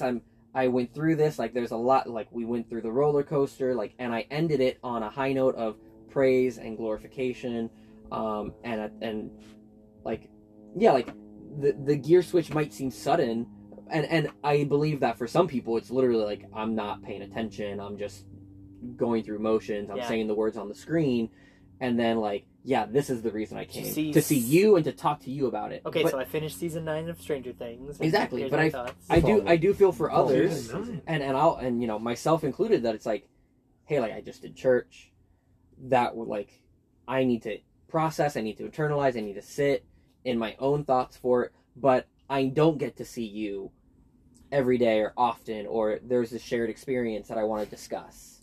I want to pig off this guy. I might as well just say it because I'm probably gonna mess up. Just own it. Yeah. It's your thing. Should be the name of your podcast. Pigging off. Only for Gentiles. Anyways, Ooh, nice. no, that sounded anti-Semitic and it wasn't meant to. Put myself in trouble. But anyways, Exclusively for Gentiles. Then, yeah. that just sounded terrible. No Jews welcome here. I think that hits so because when you back to the original topic, there's so much that we talk about, like so much. We go into so much detail, and again, I'm not trying to get into too much detail, but here's another thing that I would say is kind of part of the problem is how we do service is kind of inherited from the Catholic Church, but not with, again, that foundation for it anyways, whether right or wrong. And it's like, yeah, if you're sitting an hour and a half, let's say, or just an hour, and half of that is spent with someone talking to you or talking at you. Yeah, you're not engaged. I don't think that's natural to how humans. Yeah. You know what I mean? This is more natural. I think an hour and a half is a little long for a. Well, how long For did a Paul service, speak service. to? Well, someone died. Yes. I think Paul learned a lesson. Yeah, maybe he did. No, I think also he was teaching. You know, that was Yeah. a But- teaching context. It was late at night also. Uh-huh. I mean, he did talk a lot, but it was late at night. I think he was talking for hours. Yeah, He talked was late talking- I don't into know the what night, it said, yeah. but it was many hours. Why didn't write a letter? Maybe we could have. But What's that kid's name? Eutychus, wasn't it? Eutychus. Fell out of it. Window. yeah, he did. It's his only claim to fame. But like, people might just be was so raised on, like, feel like they haven't engaged, and they're just bored, and they're just so desperate to get, you know. So I do want to be mindful of that, but that's why I feel like it's a shame because, man, this could be such a great time to come and really just put everything off and just start meditating and thinking about And what you're talking saying. about. And talking you know? about. Yeah. Oh my gosh, they should talk and should sing to each other about Mhm. it. You know, it's such beautiful melodies. Like that would just be amazing. And Paul talks about it, right? Like Yeah. sing songs to each other. This is part of. I would say the problem that's going on with American Christianity that's inherited, and like you go back to like how Catholics do Mass, and there is this liturgy. Mhm. But I'm gonna tell you, as a former Catholic, it still wasn't that engaging. No. Bro, I'm saying Yes. like But I so- will say, like, it was the 15 minutes that you paid attention to. Like, Yeah. you're like, oh, they got to check in for this. Like, this is the Yeah. only part that's not. There were in some cool pattern, parts and that I really liked, Yeah. even though I didn't understand. I cut you off too. I apologize. No, you're good. We've in the past few months started at our church doing something specifically with the youth, but I think it would be a great thing just for adults, whoever, you know, to do, and it's called Roundtable. And so every second, so twice a month, the second and fourth Sundays of the month, during the 11 o'clock service, I tell the kids, 11 o'clock, meet me at the fountain. If you're at the fountain at 11 o'clock, I'll take you upstairs. And then we go upstairs, and literally I just tell them, what do you guys want to talk about? And it needs to be like something, you know, either scriptural or philosophical, or, you know, they can ask me questions about, they've asked about like free will or abortion or revelation or like, Now I see My- what he's doing. well, honestly, Is this so- your adult experiment? Are we just an adult youth dude, group? To you? I'm No, just kidding, saying, I'm kidding. so like these kids, like I'll have kids come up to me most Sundays and be like, "Is there a round table today?" And I'll be like, "Oh, it's the first, you know, Sunday of the month." And they're like, "All right." And it's like you can tell that they're bummed because they're about to Dude. do something that to them is very boring, which is for an hour and a half they're gonna, you know, stand and they're gonna sing some songs and then they're gonna sit and listen as someone talks in their direction, you know, but they're not necessarily going to connect with it. And when we're in those roundtables together, like we're in the Word and they're active and they're engaged, and someone will raise their hand and be like, "Well, what about this? What about this?" You know, and the first, honestly, I was thinking, you know, oh, they'll probably ask, you know, kind of juvenile, whatever types of questions. And the first Sunday that we had one, this girl was like, "Can you explain Abrahamic religions and like what the difference is between Christianity, Judaism, and Islam?" And I was like, "Oh, that's awesome! Like, yeah, we can." And I was like, "Okay, is anybody else like have something like that?" So I start off by kind of taking topics from people, and they were like, "No, I want to talk about that." And it's like these are teenagers, you know, that are really stoked to be like, "Yeah, what is the difference between Islam and Christianity and Judaism?" and we talked for like an hour and 20 minutes about that. And I mean, I'm sure a few of them got bored or whatever, but it's open for questions, and we're in the Word, and it's like you see how, you know, our God is the God of Abraham, but, you know, and just talking about the distinctions in doctrine, and they love it. They love it to the extent that, like, they're really bummed when they find out, like, oh man, it's like a regular Sunday. You're you like know? the modern day Socrates. You know that? Dude. I agree. Do you mean like Socrates? I'm trying to do Socrates. I'm trying to do largely, well, you know, it is different than what Socrates did, but it is like just that open discussion type of format. I think is, dude, if as a teenager but I had adults don't have access, if as a teenager I had access to something like that, then I would have gone. But that's like, I would have loved that, just to have a guy who's gone to Bible college and, you know, who knows not everything, but like who knows more than I do, and who I can ask questions. Geography, theology, philosophy, SpongeBob quotes. I mean, SpongeBob you have quotes, everything. yeah, especially History. The supplements, the psychology. vitamins, The vitamins. psychology. But that's actually really, I think it's brilliant, and The it's whey great that protein. you do that, because that's what we need more of, is this, everybody's interacting, everybody's growing together, everybody's in this together, you know? It's not just like, there's that one guy, there's that band. Right. Dude, if I thought I could get away with it, I would broaden it out. And I'd be like, oh, let's start including college age people. Let's start including, Do it. you know, people in their 20s. It's slow. The arc of progress is slow. You're going to do like, But, Secret Fountain. dude, honestly Secret though, Fountain it's Church. one of those things where, like, I've been asked, like, oh, do you think it's okay that you're pulling these kids out of, like, service and out of church? And I'm like, look, we're in the Word, and they're Karen's. now I'll talk to you about it later. But it's like we're in the Word, and they're honestly, I think that they do need to cultivate the ability to preach under, or to sit under the preached Word, even when it's not necessarily like enthralling, and they need to cultivate an ability to you know, graciously be preached to. But dude, if that's their only experience in church, like, how edifying does that wind up being? Yeah, Yeah. so Eric said something a while back that was very profound, and that was, Good job, you know, Eric. he said We got one. one. He said We one got one single under your thing that was belt. profound. It's Everything old else was disposable.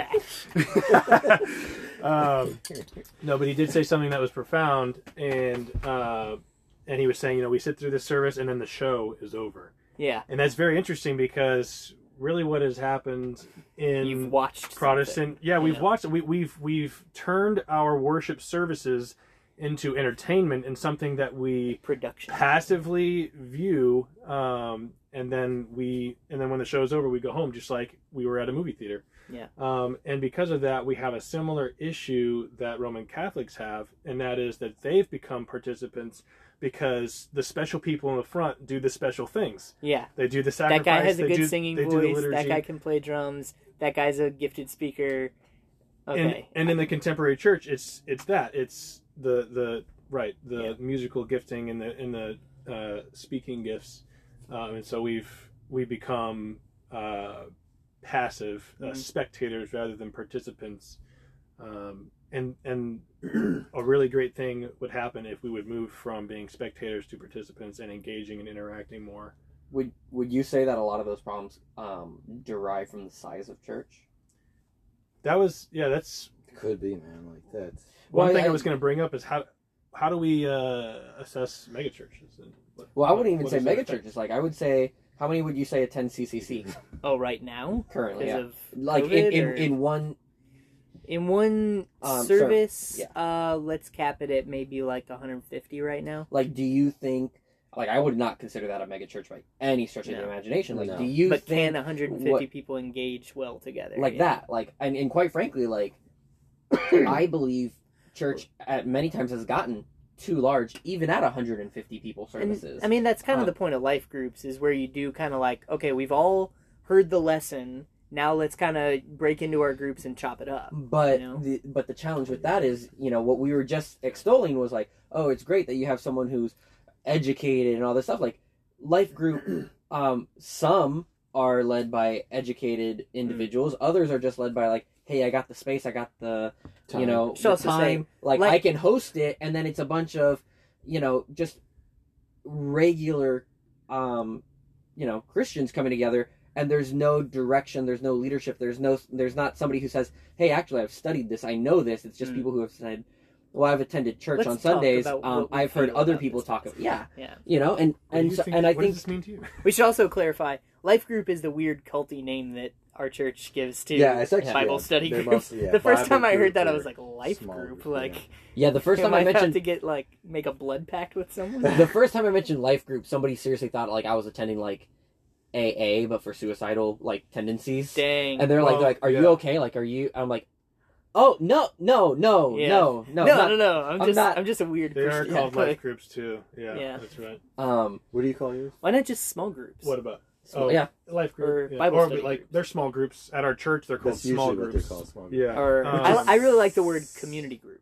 Heard of Like, That's community, that's I good like too. that. I like that too. But yeah, or just groups. But I think or just Gr- groups that are smaller, small groups. Yeah. So mega churches are intrinsically bad. I think unless the mega church is the only church that you're the experiencing. only interaction with the word Right. and with the text. Yeah, and I would with- say that. But there's like this stigma of, because it's not just that they're big, but usually they're very loud. And a brand. Right, They're usually yeah. very image focused. Yeah. Yeah, Yeah. mega church, like the whole idea of contemporary worship, the performance style of Yeah. worship is very Fog much associated machines. with the light shows, the fog machines.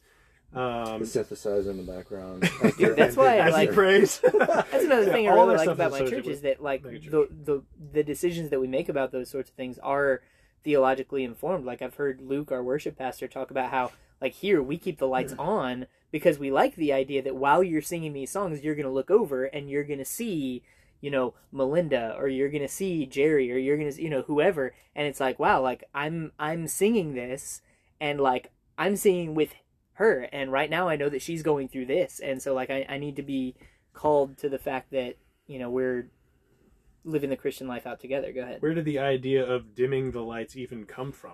Performance and entertainment. Charles Luther Finney, would I'm gonna say. And wherever the lights Probably are. Charles Finney. I would say worshiping in secret. Psychology. No, I think it's a psychological. No, there's yeah. definitely like a psychological, like, oh, let's play some soft, sappy music and dim the lights, and like you're almost. It's like you're trying to romance people down the aisle. Well, or so what is the whatever. purpose of the light? It's to get your attention. This is the focus. The, Draw your the attention light to the stage, shines yeah. where you want people to look, put yeah. their attention.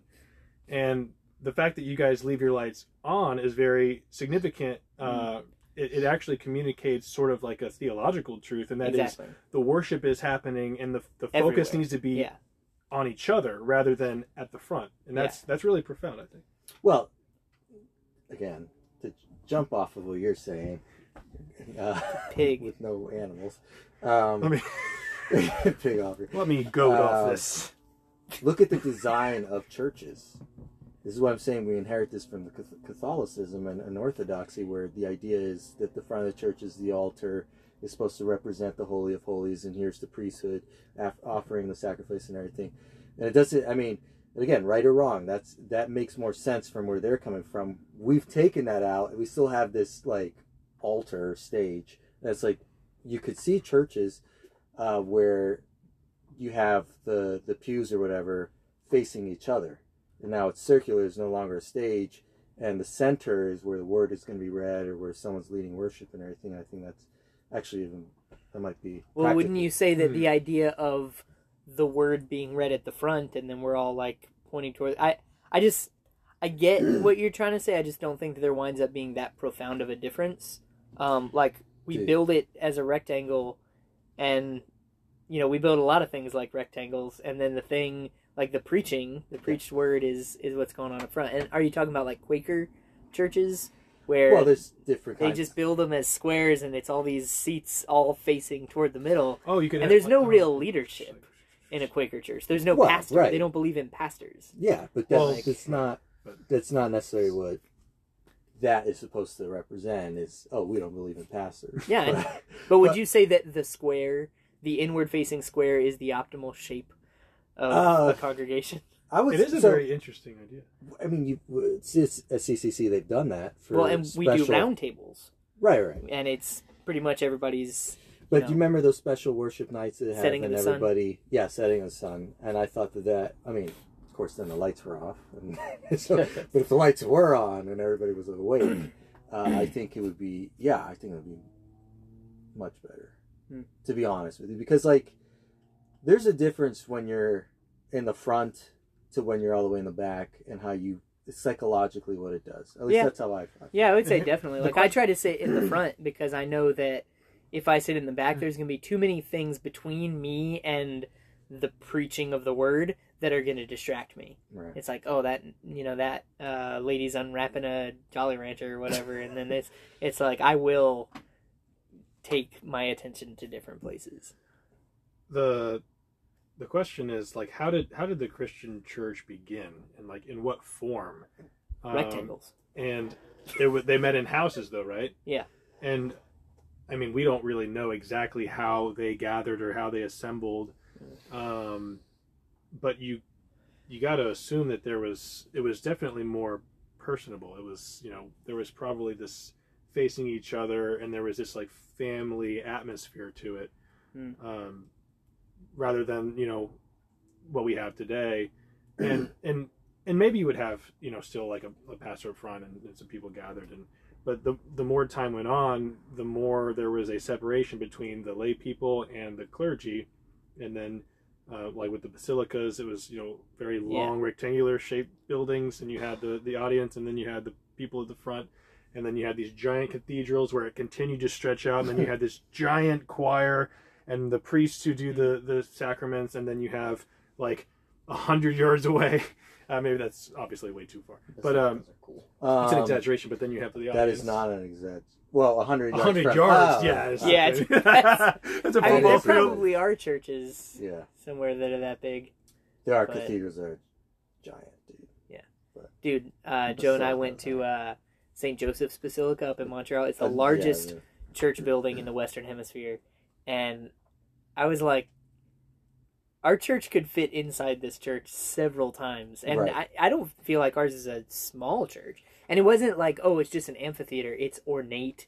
It's like every square inch of the place has been designed with purpose to Well, the acoustics of to the say place- something, Yeah.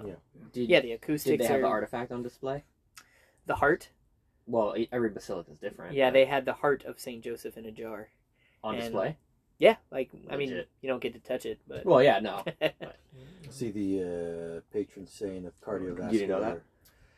problems. What is that, like a relic? if you lose your Yeah, car keys in your heart. what defines a basilica versus a cathedral versus a church? To the Well, Roman Catholics, at least. right. Well, Wait, you're a saying relic? it's the artifact? Yeah, Oh, that's what initially, defines I don't know a if it was basilica. that, but- A basilica has a relic or a remnant of a saint Huh. housed there, and then a cathedral is the resting place of the saint. Like the body is buried there. Okay, so you were saying, dude. Oh, dude, that was so educational.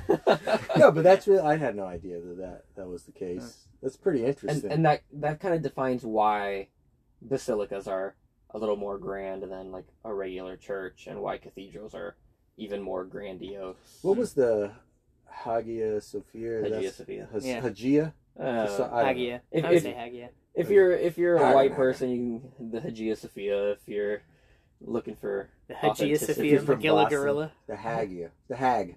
Anyway, What's the hag? what's your The hag. question? where's the old Hagia at? Hagia. What's your question? Was that a basilica, a cathedral, I don't know if it was necessarily A either. temple? a temple? I mean, I know that the one that's standing now is not the original, but it is the wasn't one. the original? Well, it's better than the original because It clearly the is. original was, I think, a riot took it down, and then who was it? Justinian. He wound up rebuilding it, but like way more grandiose than it originally was. And then it's since been taken over by the Ottomans, I believe. The So an Ottomans. Islamic emirate that wound up putting those 4 spires. Those minarets. have been added since. But I mean, I would very much like to go there before I die. So Might be when you die. Yeah. it's officially the Hagia Sophia Grand Mosque, and formerly Now, the yeah. Church of the Hagia Sophia. It was established as a patriarchal cathedral Which patriarch is buried there? We'll look that up in a little bit. Father Sophia. It was converted into a mosque, and then it reopened in 2020 as a mosque. Yeah. So it is Could currently have like a grand reopening. Open for business. Have a Come big to the ribbon. mosque and have some. I don't know what they offer in the Shawarma? shawarma. I don't know if that's that's not Turkish. Turkish delight. Have some Turkish delight. Have some turkey. Couscous. Anyway.